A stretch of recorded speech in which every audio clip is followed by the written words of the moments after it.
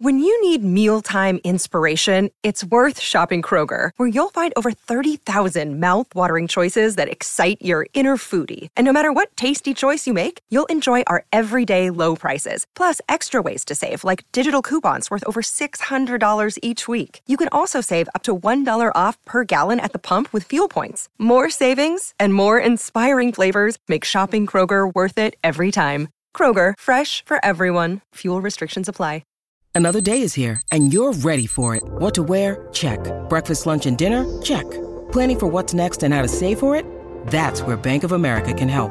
For your financial to-dos, Bank of America has experts ready to help get you closer to your goals. Get started at one of our local financial centers or 24/7 in our mobile banking app.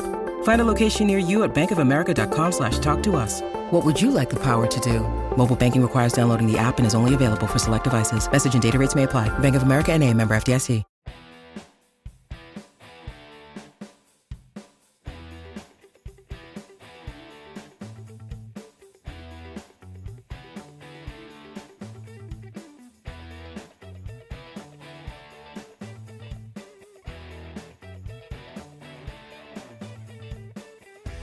Okay, recording here late Friday night. I am back from Pittsburgh. The Patriots' third win of the season, 21-18 over the Steelers. No points in the second half, but it did not matter because the Patriots had their highest scoring first half in almost 2 years. And you know what? That's good enough when you're facing Mitch Trubisky.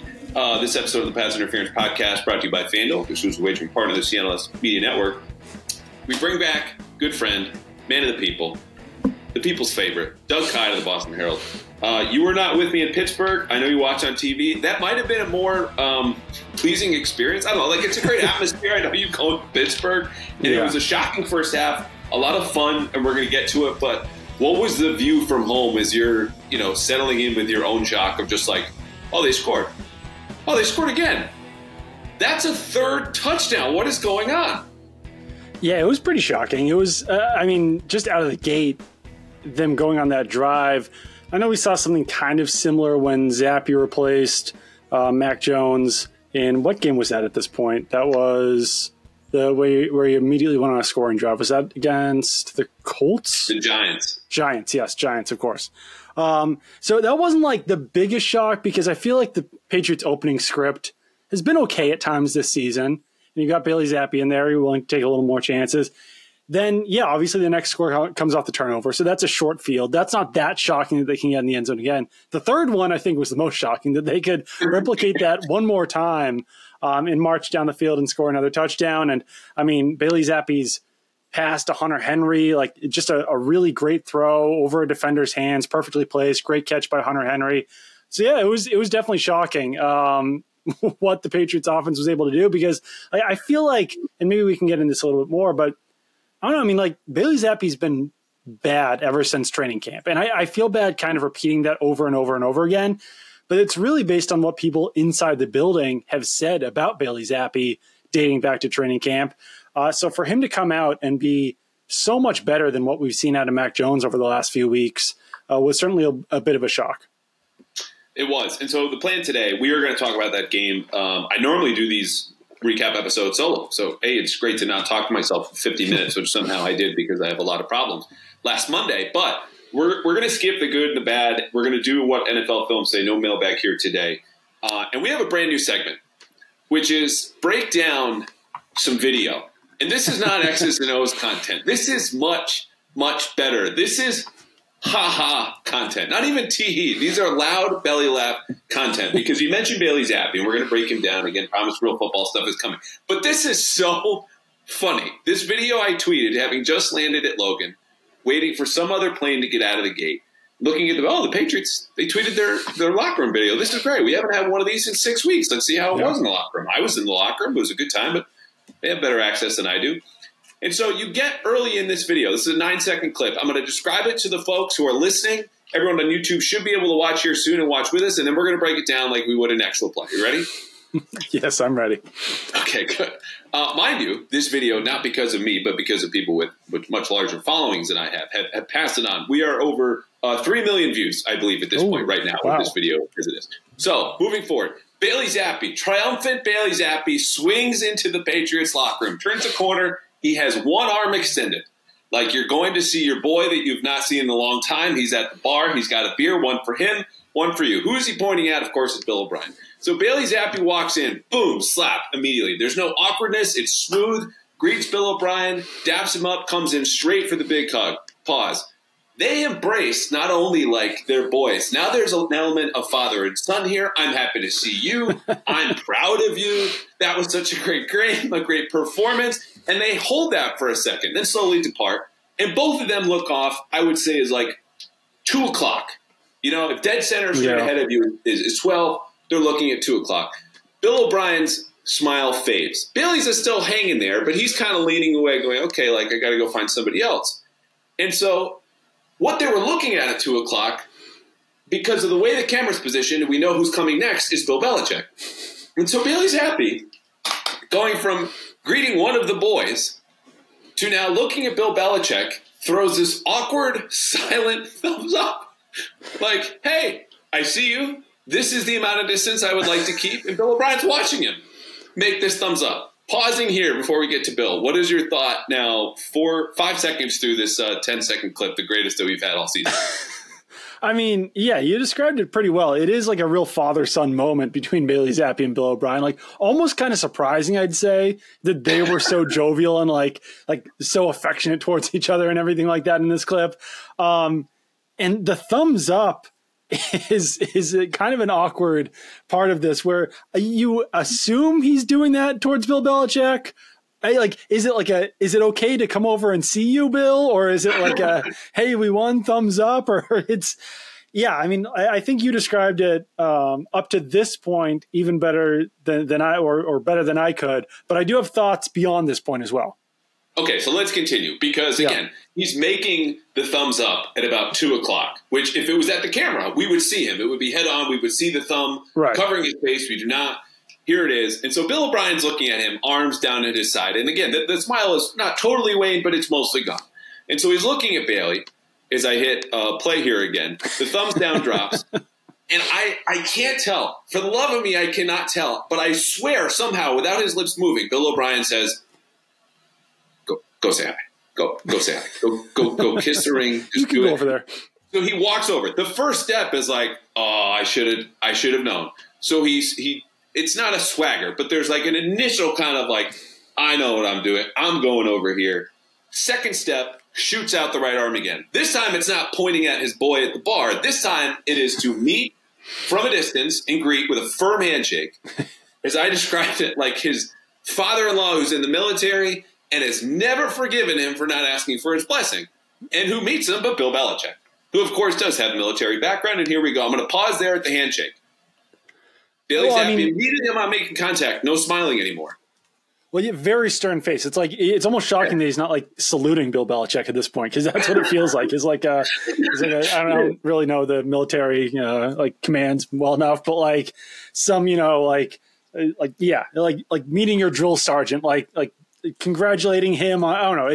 But the part that I think is really funny too, even immediately after this, is that like Jelani Tavai comes up and he's like smiling and laughing and like shaking Bill Belichick's hand without any awkwardness whatsoever. But it's very, very different for Bailey Zappe than it is for the defensive player, the linebacker Jelani Tavai. Okay, so Bailey stands there. His feet are about shoulder width apart. He's standing his ground. They're shaking hands. It's a quick up down. And it comes down again, and he's still looking like straight ahead again.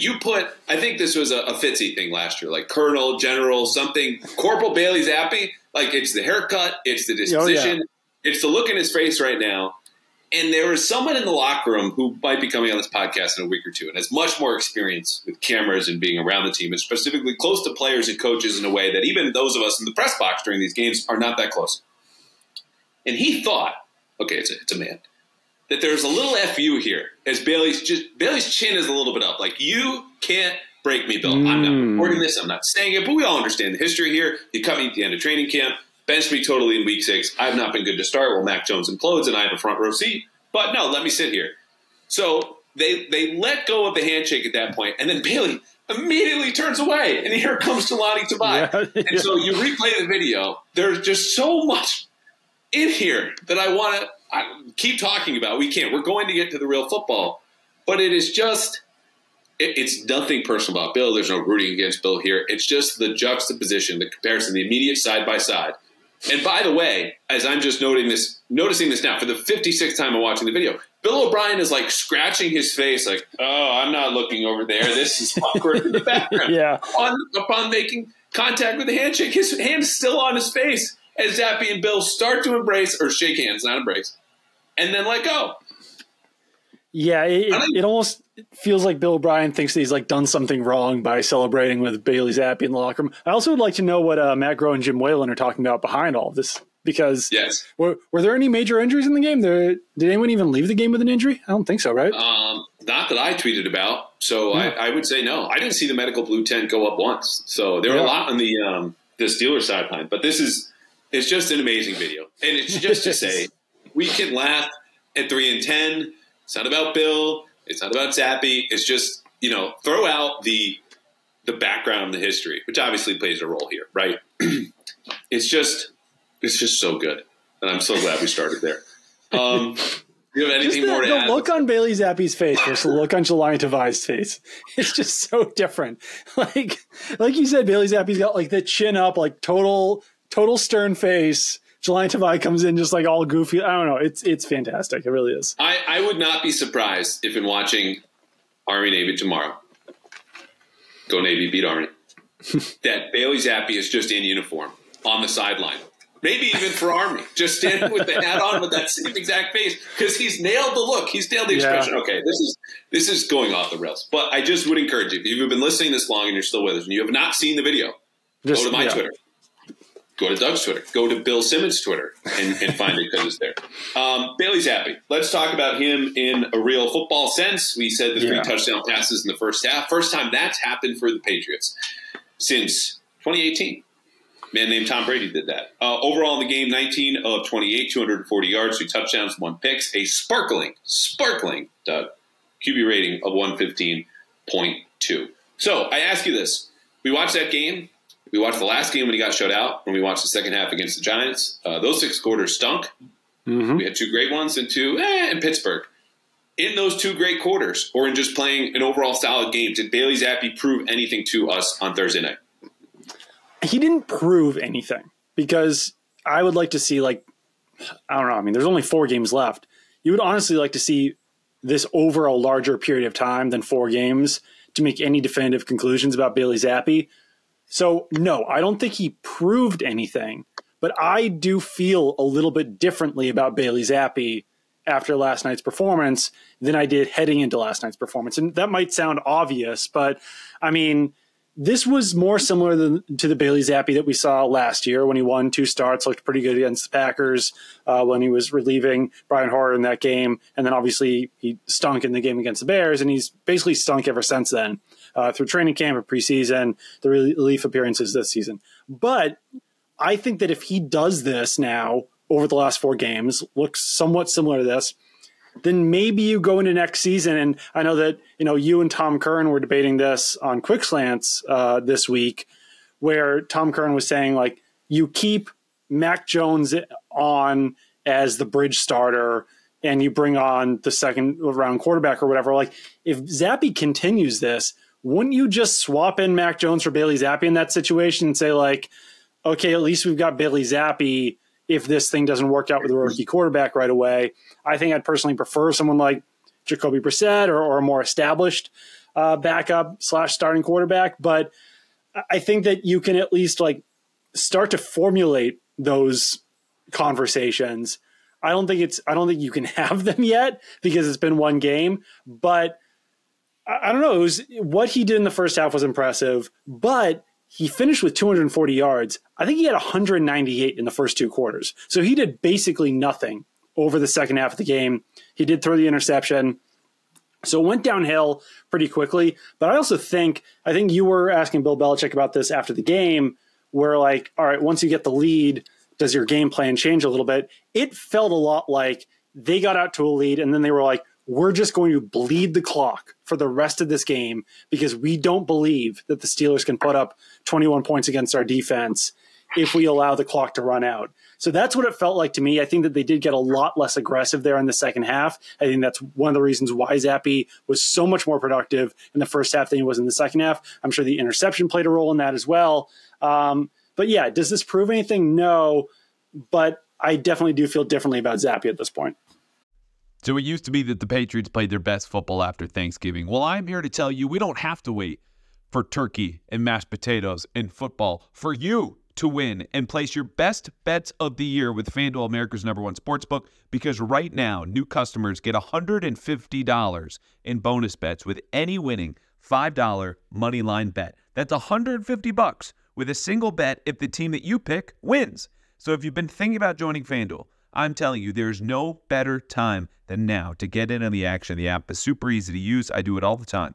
There's a wide range of options, too. If you don't like betting options like the money line, that's for me. If it's not for you, go for point spreads, player props, over-unders, and tons more. Just visit FanDuel.com/Boston and get your winning in the NFL season, no matter what the Patriots do. FanDuel, official partner of the NFL. Must be 21 year older and present in Massachusetts. Hope is here. First online real money wager only. $5 pregame money line wager is required. First online real money wager only. $10 first deposit required. Bonus issued as a non-withdrawable bonus bet that expires 7 days after receipt. See terms at sportsbook.fanduel.com. Gambling helpline ma.org. Call 800-327-5050 for 24/7 support. Play it smart from the start. GameSenseMA.com or call 1-800-GAM-1234. Yeah, to that last point about bleeding the clock, Bill, I don't remember what he said because the last line was, score doesn't really matter. And my follow-up was, the score doesn't matter. And his point was like, we just continue to run offense regardless of the game situation, time, score apparently. And I think that's debatable. But to his point, they start the second half, 3 straight passes on their first possession. The next drive starts with 3 straight runs, pass, run, pass on the third drive of the second half. And then it leaves more run heavy, as you said, when they're just trying to bleed the clock, even though they had not run the ball very well. I think their success rate finished about 40% for the entire game against what was a middling Pittsburgh run defense that stacked the box. And Alandon Roberts, old friend Alandon Roberts, with that hashtag dark grind, that is a deep cut, played like an all-pro. Anyway, for me, Bailey Zappe proved, and this is as someone who has been calling for Malik Cunningham to get some playing time. 0 snaps, again, by the way, despite being elevated. To at least start the next 2-3 games without question. Like, he can bomb in a way that we have seen for Mac Jones and run him back out there again because he's at least managed this offense and managed it in the way of, again, as I described this week in some piece, Time articles, it was all meeting after a while blur together. He's not holding the grenade after he's pulled the pin in the way that Mac was doing time and time again with these pick sixes and these fumbles. The other part is the deep passing. And I tweeted about this in real time. He has completed, Bailey Zappe has, as many passes that cover 20 yards in the air this season as Mac Jones has. And he did it in 287 fewer dropbacks. The way you expand the field and where you're going to attack, it didn't open up the run game, but it keeps the secondary honest on all of your other route combinations where before, hell, we were saying this. I was asking Bill O'Brien about this in early October. They're playing downhill. They're driving on screens, driving on slants, driving on in-cuts. You can't do that now suddenly with Bailey Zappe, for better or worse. Right. I would say for better, I suppose. Yeah, no, absolutely. And yeah, I mean, the deep passing was a major part of that. I mean, I do also think that, if like things had gone slightly differently, it feels like things were kind of bouncing the Patriots' way, especially there in the first half. Like the catch by Juju Smith-Schuster, that's a legitimate, that might not even be a 50-50 ball. Like, I think I said it was like a 33-66 because there's 2 defenders around him. The second defender was a little bit further off, but like him making that catch is definitely not guaranteed. And then if you remove that catch, they probably don't drive down the field in that first grab. If that pass to Hunter Henry is like just slightly off, and it's not, so you have to give Bailey Zappe credit for it. But like, there's a situation where these passes are a tiny bit off, and then the Patriots score 1 touchdown, if that, on that first in that first half. So I don't know. I think it's certainly he was a lot more productive and efficient on deep balls, and like you said, like he's completed as many as Mac Jones on a fraction as many passing attempts. I'm curious to see if this can keep up. History suggests it might not be able to, but he did at least show the ability to do this, whereas Mac Jones has not so far this season. Well, and there's a key piece of this that we're missing in the whole conversation about Bailey Zappe, because like Mac Jones, he is, as I've said many times, a pocket-bound point guard. A little bit more mobile, willing to scramble. He's also more willing to throw the ball away, which he did as many times in that game as Mac Jones had done in his last 3 games combined, which is like, hey, throwaways aren't good. You know what they're better than? Pick sixes and fumbles and sacks. Okay? So the piece that we're missing, though, is the protection, because he was only affected in about 14% of his dropback. So he had time to go through his reads. And I think that helped him build confidence as Pittsburgh was really blitzing him a whole lot. And by my charting, didn't blitz him in the second half. And I think that's more of a scheme thing. Micah Wenu only allowed 1 hurry from TJ Watt after getting his butt kicked, frankly, against Khalil Mack, which, hey, Khalil Mack's going to the Hall of Fame. No shame in that. So this leads to kind of something you hinted at, between the protection or Zappe or the running game taking a step back. How much of what we saw you think is sustainable moving forward over the last 4 games? I mean, I'm not personally convinced that it's sustainable, and obviously going up against the Chiefs next week certainly doesn't help. But at least we've seen it. At least he's done it, which is, like I've said, like something that we really have barely seen from Mac Jones at all this season, outside of maybe the Buffalo game and earlier in the season when he was playing a little bit better. The mobility is funny because Bailey Zappe actually ran a slower 40 time than Mac Jones, but like he looks so much more athletic when he is running the ball. It's kind of similar to Jimmy Garoppolo, where like Jimmy Garoppolo is also very slow. He ran like a borderline 5-second 40, but he just looks so much mobile when he's actually like moving around the pocket and scrambling than Mac Jones does. I'm not sure why that is. I don't know like what makes Mac Jones look less athletic than these guys, but I also think that Bailey Zappe is pretty smart with the way that he does use his legs. I think he even against the Chargers, he had a couple plays with his legs that were beneficial for the Patriots offense. So I don't know. I'm just still not convinced that this is sustainable over the last 4 weeks, but it happened. It happened for 1 half, but it did happen. So like you said, I think that, this earns him at least 2 to 3 more starts based on what he did. And it helps that there's no one else to really turn to. Patriots have clearly shown that they don't want to turn to Malik Cunningham. Kind of unclear why they keep dressing him not to play him.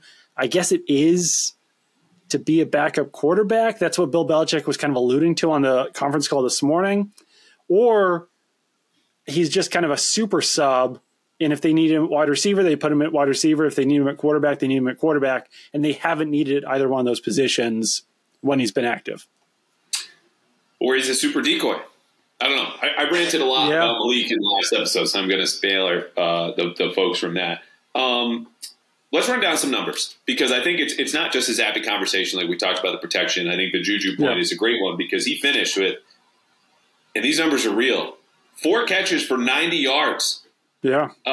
Great night for Juju. First time going back to Pittsburgh. Mike Gesicki defended him to me in a way that was unprompted and completely volunteered of just saying there's a narrative. And look, we could both acknowledge that Juju's played poorly, and maybe people have gotten on him for something that was outside of his control, largely the health of his knee. At the same time, but nonetheless, Juju Smith-Schuster 90 yards receiving, sustainable or no? I'm still going to say no. I mean, like, okay, I'm surprised it took you that long to think about it. Let's go to one more though. Ezekiel Elliott, well over 100 yards, but let's say, and it looks like he'll need to start once again, 100 total yards in a game. This one I think is sustainable. I think Ezekiel Elliott is sustainable because he's been this good for like the last 10 to 12 weeks or so. He had kind of a rough start, but I mean, he's been Ezekiel Elliott from last year all season. And that's not Ezekiel Elliott from 2018 or whatever, his best seasons were, but he's been a decent running back. He can do enough as a pass catcher. He can pick up yards and fall forward as a runner. And I mean, he kind of had a sneaky 140 yards from scrimmage in that game, I feel like. Not a lot on the ground, a lot more through the air, but I think that he's been used so, I don't know, they've saved him so much throughout the season that I do think that they can continue to now use him as like an 80%, 90% of snaps type runner over these last 4 weeks. I don't think that's inconceivable that he could continue to be that workhorse that we saw last night. I agree. And it sounds crazy given the way that we were talking about him this summer, right? Like, he's here to keep Ramondre fresh, and Ramondre's going to do the same thing for him, and we'll see. But Zeke said after the game that he feels as good right now as he's ever felt this late in the season. So I'm with you. Maybe not 52 out of 57 snaps, but overall the production. As a guy who also, and this is such an underrated part of playing running back, just getting as many yards as you can, which sounds simple and honestly overstated, but like just knowing the right cut, when to make it and when to kind of take your losses in a certain way. Like it's an instinctual thing. It's a discipline thing. Obviously, with all the thousands of reps he's taken, it's partly the reads that you make. He just, you never look at a run and be like, he had 2 yards there and turned it into -4. And that's huge for an offense that needs a scan schedule. A couple more numbers. Just one more quick thing on Ezekiel Elliott. Yeah. I mean, Patriots backfield has been unpredictable since Bill Belichick took over in 2000. But I think that I really would not be surprised if he was a guy who was playing 90% of snaps for the rest of the season based solely on what happened last night. Like, they did not want to put anyone else on the field. Ty Montgomery got 6 snaps and then got cut today. They did not use Kevin Harris for a single snap despite elevating him from the practice squad. And JaMychal Hasty was inactive. So I don't know what about last night suggests that they would trust anyone else to take on those snaps. I know this is a game plan offense and all those things. Maybe they get JaMychal Hasty eventually involved. But based on what we saw last night, they don't want to put anyone else on the field, and they might not trust to put anyone else on the field.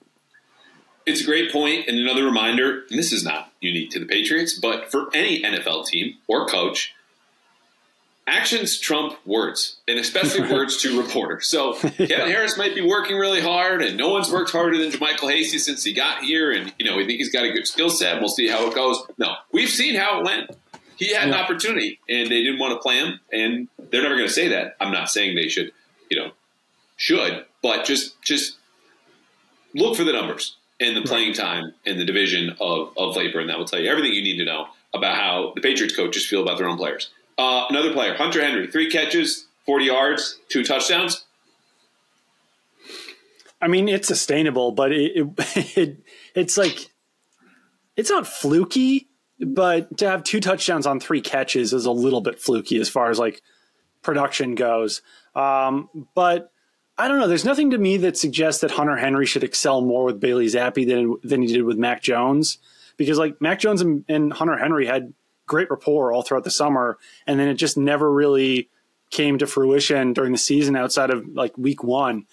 So I think that Hunter Henry can do this. I just don't think he's going to be doing this every week, getting 1 or 2 touchdowns, just because that in itself is not sustainable. But great catch by him. But I was actually kind of surprised that Zappe wasn't targeting him more, given that early success.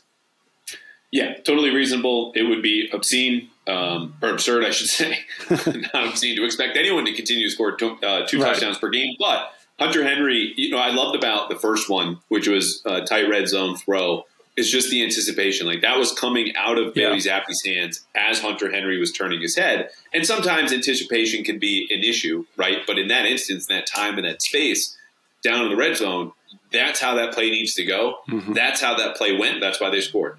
Last one, I'm just going to jump to defense here for a second because, look, they have not been tested by a quarterback who's had appropriate weapons in an environment in a long time, Justin Herbert notwithstanding. The run defense is very good, no disputing that. Man-to-man coverage, this is interesting to me because they were excellent against the Chargers. 5 of 14, a couple of drops, only 70 yards. I had them allowing 2 completions when they were in man-to-man coverage. They also had a defensive pass interference. Hello, J.C. Jackson. They got a sack and allowed a 7-yard scramble to Mitch Trubisky, who I think he just wanted to scramble the whole night. It was the first play. It was in all the big moments. The man just wants to run. Let that wild stallion go into the hills of Pittsburgh. I don't think Steeler fans will miss him. Do you think from the last 2 weeks, Keenan Allen, George Pickens, problematic receivers, that like JC is going to be a roller coaster? Jonathan Jones, man, especially in that last rep, he's pretty solid. First of all, maybe the Patriots could bring in Mitchell Trubisky to be Ezekiel Elliott's backup. That would be, great for all parties. If he just wants to run, he could run here. I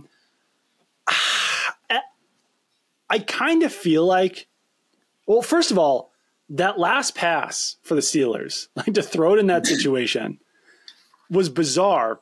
I actually think, though, if Mitchell Trubisky had made that exact same decision but targeted J.C. Jackson, they probably would have got what they wanted out of it. They probably would have got a pass interference. And I'm even wondering, I thought it was a good rep by Jonathan Jones. If J.C. Jackson had done that exact same thing in that situation, I wouldn't have been shocked if refs had thrown a flag on J.C. Jackson. But Bill Belichick did not seem to agree with the first flag on J.C. Jackson. He said after the game that he made a good play. Yeah, he said it was like a good rep by J.C. Jackson, but he got flagged on it on the interception because he was praising Jabril Peppers. Okay, so I know the play you're talking about. I just have to stress that, like, if J.C. Jackson did that to George Pickens at a middle school dance, some teacher is coming into the middle of the field with a ruler saying, "Leave room for Jesus." Like, I mean, he took his hips and dragged him backwards. Like, I'm just simply stating what Bill Belichick said. Like, I thought it was pass interference. The second DPI was a little more ticky tack on J.C. Jackson. I don't know. I mean, I don't think it's sustainable. The ability in man coverage that they had last night, just because J.C. Jackson really has struggled so far this season with the Patriots with penalties. He got beat on the touchdown by Deontay Johnson. I'm maybe like Miles Bryant's second biggest defender, right beneath Taylor Kyles, but I'm like right up there with Taylor for Miles Bryant. I'm in there too. He's a good player. He was actually, I thought he had a really good game yesterday in general. He had the tackle for loss. I think he might have had, he was in close coverage on an incompletion. He was bringing some pressure, but not exactly the guy that you want matched up in the slot against a top tier slot receiver in man coverage.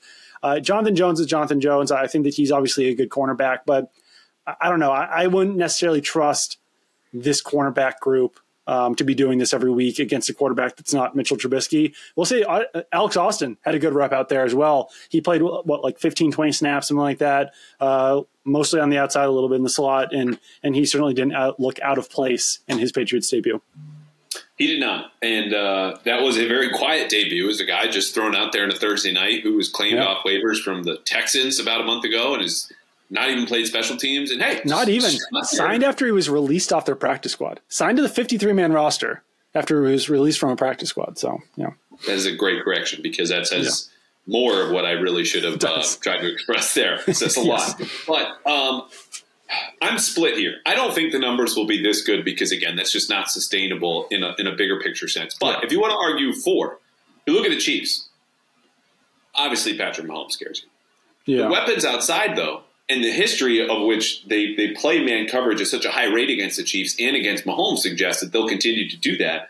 I'm not that terrified. The Broncos might be different looking at New Year's or Christmas Eve, New Year's Eve, they're going to go to Buffalo. Stephon Diggs is obviously an issue. Mm-hmm. And then the Jets. So, like, it's a small enough sample where maybe you get away with it for half of these games, 3 of these games. And the other part is just, speaking of samples, they only played man coverage in about 30% of their snaps. So if you can pick your spots in a way that surprises the quarterback or is accompanied by a quick pressure or some of these different calls that they have, creepers, sim pressures, whatever it might be, that can kind of buy you some time. In a way that if it's more about timing than the consistent execution, I'm not locking you down one-on-one if I'm Jonathan Jones every single snap. But in the times that I need to do it, like that fourth down play, like the play you mentioned from Miles Bryant, I think they might be able to get away with it. But it's going to be asking a lot, obviously, against Mahomes, Allen, even whatever form this is, or Russell Wilson in the coming games. I actually think that you're probably better off running man coverage even more against Patrick Mahomes next week. Obviously, he can fit into tight windows, but I don't think you really want to run that much zone against Patrick Mahomes because he can pick that apart. And the Chiefs receivers kind of stink. So, like, it's not going to be that tough to cover those Chiefs wide receivers in man coverage, just given the talent level on that team right now. All right.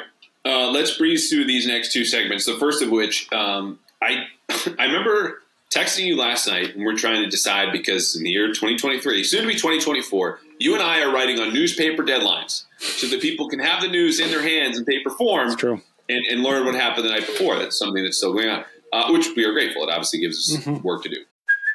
Hey, it's Kaylee Cuoco for Priceline. Ready to go to your happy place for a happy price? Well, why didn't you say so? Just download the Priceline app right now and save up to 60% on hotels. So whether it's Cousin Kevin's Kazoo Concert in Kansas City, go Kevin, or Becky's Bachelorette Bash in Bermuda, you never have to miss a trip ever again. So download the Priceline app today. Your savings are waiting.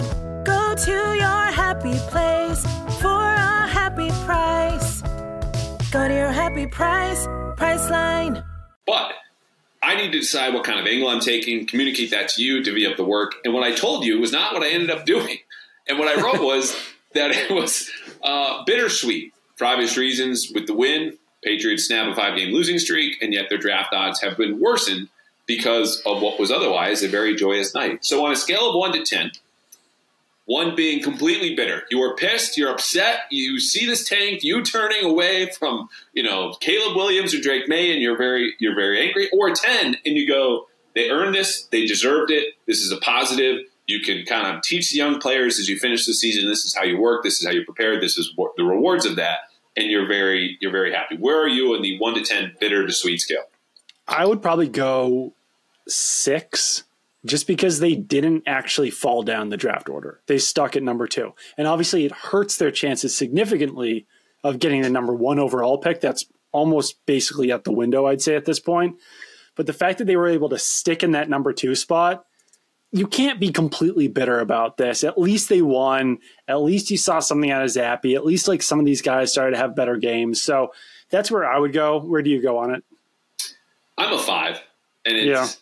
It might feel like a cop-out, but I can't write the bittersweet column and not feel bittersweet stuff in the middle because, like you said, they kept the second-best odds for the number 1 overall pick. Those odds are virtually worthless, okay? Like, I have the second-best odds of winning the lottery. Great. Like, I'm probably not going to win. Everyone's odds are infinitesimal. But you still stay in the top 3 conversation. Yeah. It'll be interesting to see whether Jaden Daniels, we're all going to play catch-up here as, oh, no, he's right on the same tier as Caleb Williams and Drake May supposedly are, because then the third pick will feel pretty good. Than it does right now or maybe a month ago. And yet, I don't know. It's tough. Like, I feel good for those guys in the locker room. We see them every week. We talk to them multiple times a week. We understand the effort and the preparation. If you're sitting at home upset about this, understand that it is only through those players and through those coaches and through those staffers that you get your entertainment every single Sunday or an occasional Thursday. Certainly not a Monday anymore. And so you owe it to them to not only just think about them for a second, as opposed to your own enjoyment from what they do and they put on the line every single week, but what it would mean to them to get a win. Because that's the whole thing. If we're not watching games or we're not playing games for the thrill of victory or a surprise upset like we saw Thursday night, what are we doing? Right. So ultimately, yes, in the long term, it would have behooved the Patriots to lose, and that's what it is in terms of getting their odds to be a franchise quarterback. You know what else, though? You can trade up. If you don't like being at number 3, blow away the team at number 2. Right. That's always an option. The Patriots have been reluctant to do that in any kind of trade, frankly. I mean, obviously they've never been up there before with Bill Belichick, but the point stands. It was better to probably take your medicine. But F it. I'm glad we had ice cream out there tonight. Ice cream tastes good. Don't only see players in the locker room, by the way. I just saw Andrew Stuber at Target. No, you did. How was Andrew Stuber? I didn't talk to him, but I saw him. Okay. Just want to throw that in there.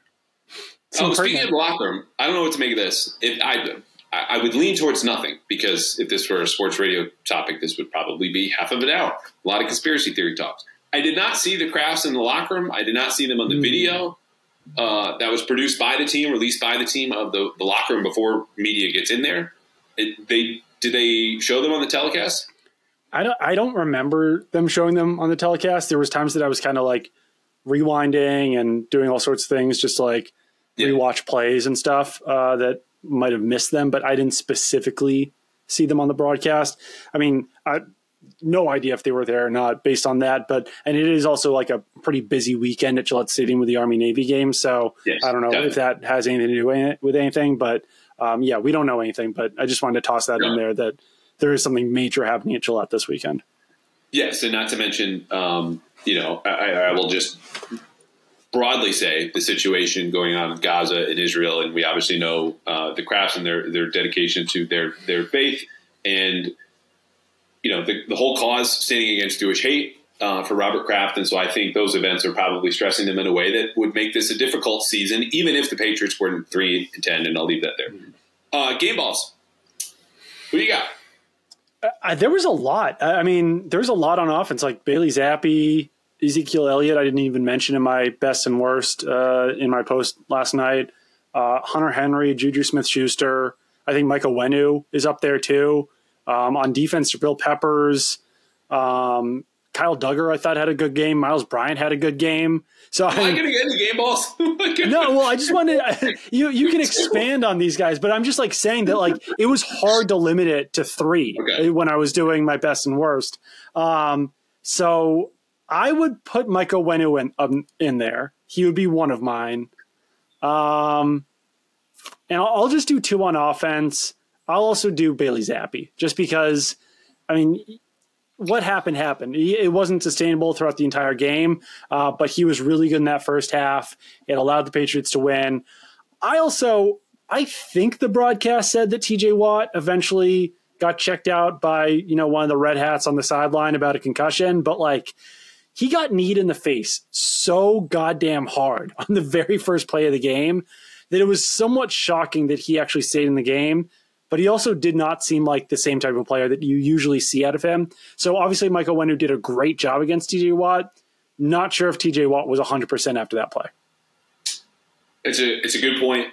He continued to play. He had a hurry, according to my charting, against Michael Wenu, though it was close. He had 2 rushers closing in. And Zappe's pocket presence is something that I didn't hit on. I don't want to go back to Zappe, but it's worth noting that, like, amid all of the protection that he got, when he needed to slide or shuffle or move up or to the side, he did that frequently, consistently, and that's good on him. On the protection note also, if you want to argue it is sustainable, granted the Chiefs are going to be a very difficult test this week, Cole Strange, David Andrews have not allowed a pressure or run stuff in 2 straight weeks. Trent Brown had a clean sheet on Thursday night. City South did not. It's very dirty. That thing needs to go in the dishwasher again. And for my game balls, I'm going Kyle Duggar because he was a huge example for me of, your coaches and players. And it sounds like a cop-out. And sometimes I thought the same thing when they go, oh, I got to watch the film. I don't really know what happens. You're like, you were in the middle of what happened. How do you not know what was around you? Like, generally, that's something that's good to know. But he had 4 pressures. He had a pass breakup. He was denying throws left and right. And so it's unusual to see a safety play so much of a role or leave such an imprint as a blitzer. But he did that.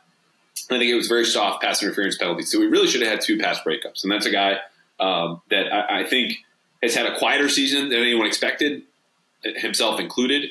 But this was a game where he was just making play after play after play, and I think deserves game ball. Absolutely. 7 tackles for him, too. Yeah, I just want to make sure I didn't miss that. My other one goes to Anthony Jennings because this is another one where I go, okay, he had 3 tackles for loss. Yep. He had 2 run stuffs and also led the team, not only in those categories, but in ragdolling Steelers tight ends.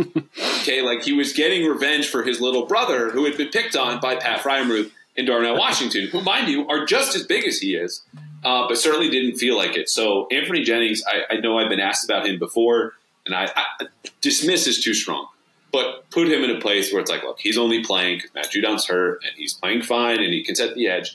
This was more than just setting the edge. This was not setting the table. This was like helping cook the meal, and what was very effective and very delicious for that Patriots defensive front. So credit to Anthony Jennings, maybe the best game of his entire career. Somewhat shocking he was a healthy scratch in week 1, given how good he is against the run and how much Bill Belichick values that from an edge defender. Yeah, another guy entering a contract here, which I don't know where his head's at with that.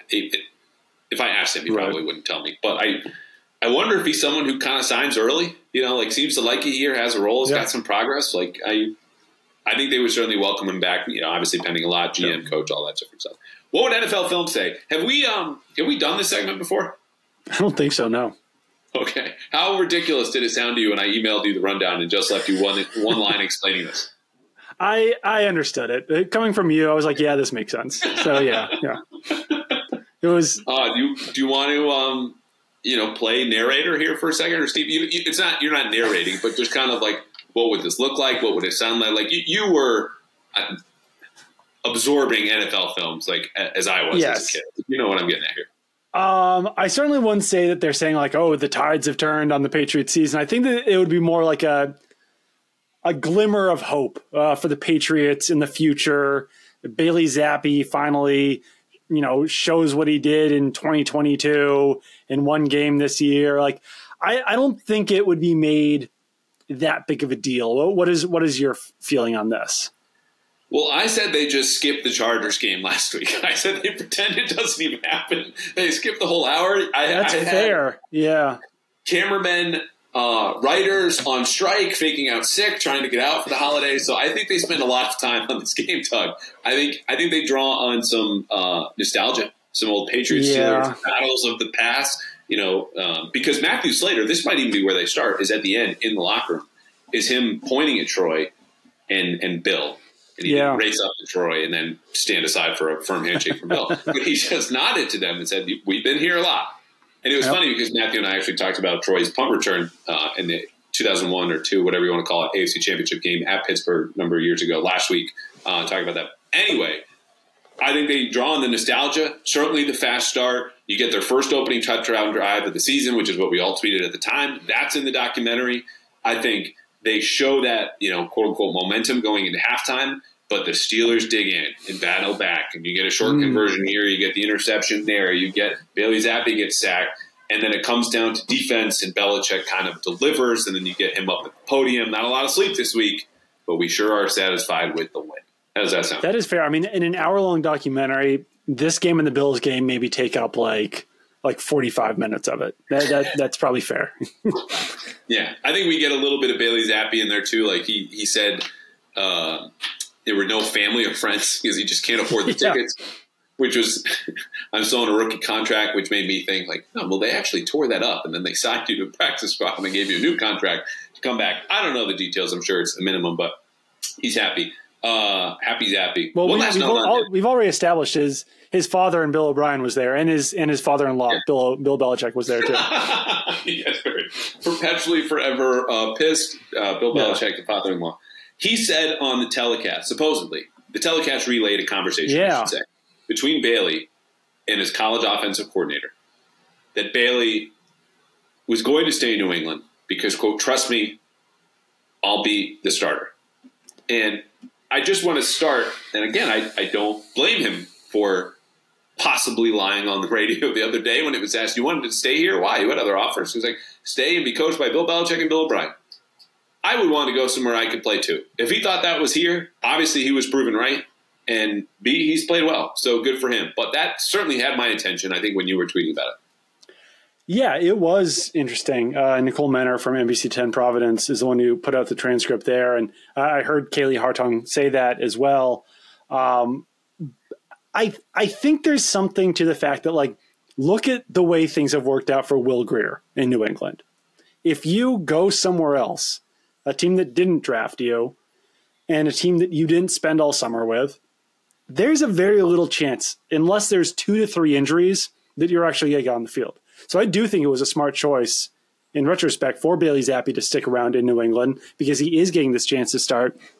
I think that if he had gone to any one of the other 31 NFL teams, unless it was, say, like the Jets or the Vikings, if he had just like randomly picked the perfect scenario where he could have, joined a team that had a season-ending injury, then yeah, maybe he would have gotten the field. But there was a higher probability for him to earn the starting role in New England than there was elsewhere, just based on his history with the offense.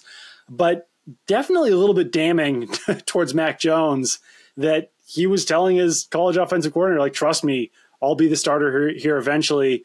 And I don't know, there's been questions about, that relationship in the quarterback's room dating back to the summer now at this point. And I'm not sure if that getting out there will do much to improve any relations between the Patriots quarterbacks. I can't imagine Mac Jones would be very happy to hear that. But, I mean, hey, I guess it doesn't really matter how it happened. Bailey Zappe was right that he did eventually become the Patriots starter. It took Mac Jones being benched 4 times and the Patriots having basically no other option but to turn to Bailey Zappe. But he did it, so good for him, I guess. Yeah, like they say, fifth time is the charm. 4th or whatever. I know the saying is really third. Just to get ahead of the YouTube commenter who says this thing actually counting as third time. Couple things on that. One of which is partly our fault, right, for drawing attention to this in our hit on NBC a few months ago. Just like, hey, I don't think they're best friends. Which, pretty innocuous comment. We were kind of putting two together in our minds, and lo and behold, that turned out to be 40 on Sports Talk Radio the next day. Second thing is, I do want to make the point that I saw Mac Jones in the locker room, completely pleasant, fine, and fist bump Bailey Zappe on the way out, said congratulations. And so I doubt he had seen the quote at that point. Right. I don't think Bailey Zappe really cares if he sees the quote. I think they can go about their jobs and be professionals moving forward. And so it's just maybe we should have NFL Films on their relationship, make an hour-long documentary out of that, or just this whole quarterback situation where we get a little Malik and then he's gone. And because it's been a wild ride, man, from everyone in the summer, you and me included, saying we're going to get the best in Mac Jones. I don't know how good that's going to be, but it should be good enough to compete. Obviously, it hasn't been the case, but we got the best of Bailey Zappe on Thursday. Yeah, we certainly did. And I don't know. I think there was definitely a period of time over the summer where we were like trying to figure out how often Bailey Zappe and Mac Jones interacted on the practice field, and it wasn't very often. But we've seen them speak a lot more since the season began. So it certainly wasn't making something out of nothing. But it is what it is. Right. Yeah. All right. Last one, and then I'll open it up to you. And if you've got nothing, then we'll go home. Initial thoughts on the Chiefs game. That will be Sunday at 1:00 on Monday Night Football next weekend. I mean, I said what I said about the Chiefs receivers. Obviously, you throw in Travis Kelce, and it looks a lot better. But no, I mean, I think the Patriots are going to lose. I think their defense is good enough to limit the Chiefs to like 20-something points. But I don't have a lot of confidence that the Patriots can replicate what they did on offense against the Steelers, just because the Chiefs defense has been pretty solid this season. So I'm expecting a loss, probably like a double-digit loss. But I also think the Patriots defense will do a pretty good job of not neutralizing Patrick Mahomes and the Chiefs offense, but at least limiting them to their fullest potential. Cosign on all that. I'll add a couple more numbers. The Chiefs, because everyone's made a big deal about their defense, right? And I think it's partly just the backdrop of their history on defense has been very poor. This year, they're top 10. They're top 10 in offense still by DVOA. Defense and special teams. Special teams would worry me in a big way, especially when you're adding Christian Ellis from the Eagles just to play a role that even Ty Montgomery couldn't do. I don't want to spend much more time on special teams, but the blitz is going to be interesting to me because we know Steve Spagnuolo from the Chiefs loves to blitz, gets incredibly creative. And Bailey Zappe's held up pretty well against the blitz. I mentioned this earlier. The Steelers got scared out of it in the second half, and maybe they felt there was some sort of advantage just to rushing forward and letting TJ Watt be TJ Watt. But in the first half against that blitz, Bailey Zappe was 4 of 7 for 73 yards. And against the Chargers, he took 3 sacks, but he also went 3 of 7 for 25, which is not good. But there's something here where he's willing to stand in, and if they're protecting as well as they have, which is as well as they have all season, it's kind of an interesting battleground here of I think they might be able to give Bailey Zappe more time. I don't know if he converts with it, but because in the back end, they also like to play a lot of man coverage, and Juju Smith-Schuster and Demario Douglas will be back. So Juju doesn't need to have 90 yards. He can go, hey, please take these 60, and I can go back to my 30 per game, please. Devontae Parker might be back, but Bob Douglas is obviously the only one that scares you, or not scares you. As a defensive coordinator, you go, maybe we should double him if we're playing man. Do you think there's anything to the Patriots kind of limiting that wide receiver rotation that helped them a little bit and maybe helped Juju Smith-Schuster to get in a rhythm in that game? Because I've said this for years now, the Patriots have depth at wide receiver, but not high-end talent. And I do think that the best wide receiver core is all right, these 2 to 3 guys play every single snap. Whereas with the Patriots, it's just constantly mixing and matching pieces. Whereas the Patriots really kind of stuck with the same crew in there yesterday and seem to benefit from it. I'd like to see that rotation limited, continuing even after Demario Douglas and Devontae Parker come back. And maybe it is just, Parker, Douglas, and Smith-Schuster, those are your 3 wide receivers. Don't put anyone else out there. There's no like Tyquan Thornton's been better, I guess, over the last couple of weeks to some degree, but like he's still not doing anything out there. So I don't know. I would continue to limit that rotation even without the injuries. And I think that could help Bailey Zappe and the offense as a whole. But no, it is interesting. I think that, I mean, at the same time, like the Patriots offense was certainly better at protecting Bailey Zappe this week, but they weren't against the Chargers. So it is, you don't fully know which offensive line you're going to get week to week with the Patriots. Chris Jones against City Sal, not a matchup. Even against Cole Strange, you know? Yeah, and Cole has been better. Again, no pressures allowed the last 2 weeks against, so defensive tackle. Though Cam Hayward, which strangely brings out the best in Cole Strange. Remember, week 2 last year, we're like, oh, maybe he was worth a first-round pick. Right. Maybe he is Logan Mankins reincarnated. Well, Logan Mankins is still alive somewhere. But has not been the case, and you're right. I think it's a good point that performance can certainly fluctuate, not only just based on opponent, but just based on the fact that it's hard to get 5 guys to work together seamlessly 60 to 70 times in a single game without error. And not that ever happens. It's, you don't pitch a perfect game as an offensive line, but it is a really good point, especially in pass protection. All right, we will leave the rest of the Chiefs preview to next week. We will have 2 episodes. I teased one. I'm not sure if it'll be next week or 2 weeks. Folks who will have stories from the sideline, the locker room, and access that Doug and I don't even have. And it's not someone from within the organization because, let's just be honest, I think those stories would probably be a little boring if they were centered a little bit. Anything else on your mind, in your heart, that you want to close with? I mean, that's cool to have access on the sideline, but like, have they ever seen Andrew Stuber at Target like I did? I don't know. I think I've never bring that. Target. No, I don't have any other thoughts really. I'm taking Olivia to the new Disney movie tonight, so that'll be fun. But yeah. What is the new Disney movie? It's called Wish. I know nothing about it. She knows nothing about it, but she needed a Wish dress before going to the Wish movie. So we tried to figure that out. So that was at Target? That was the Target trip? That was at Target, yeah. Andrew Stuber not picking up a Wish dress. I don't know what he was buying. I talked to him. Where was he in the Target? I saw him a few times, actually. Some near checkout, some near the front. I think he was just kind of doing his grocery shopping there. This is how many other people in the world would even recognize Andrew Stuber at Target? That's my question. They're all members of the Patriots media corps or the Stuber family, which is not too... Or members of the Patriots. Yeah, sure. Well, most members of the Patriots. Forget it's a big locker room. And this is not to disparage, first of all, an NFL player. He's been on the practice squad, come back from injury, and he's hung on the team too. It's just funny because, that's a good reminder that, like the rest of us, they have to grocery shop and go out and do that. And sometimes buy a Wish dress. Or maybe that's just you and lovely Olivia. Well, I hope you enjoyed the movie. Thank you for coming on, pal. Yep. And I hope you enjoy the weekend. We'll be back at some point next week. Chiefs preview. Stories from the silent. Do you have any guests, by the way, who I've been teasing? No, I don't really.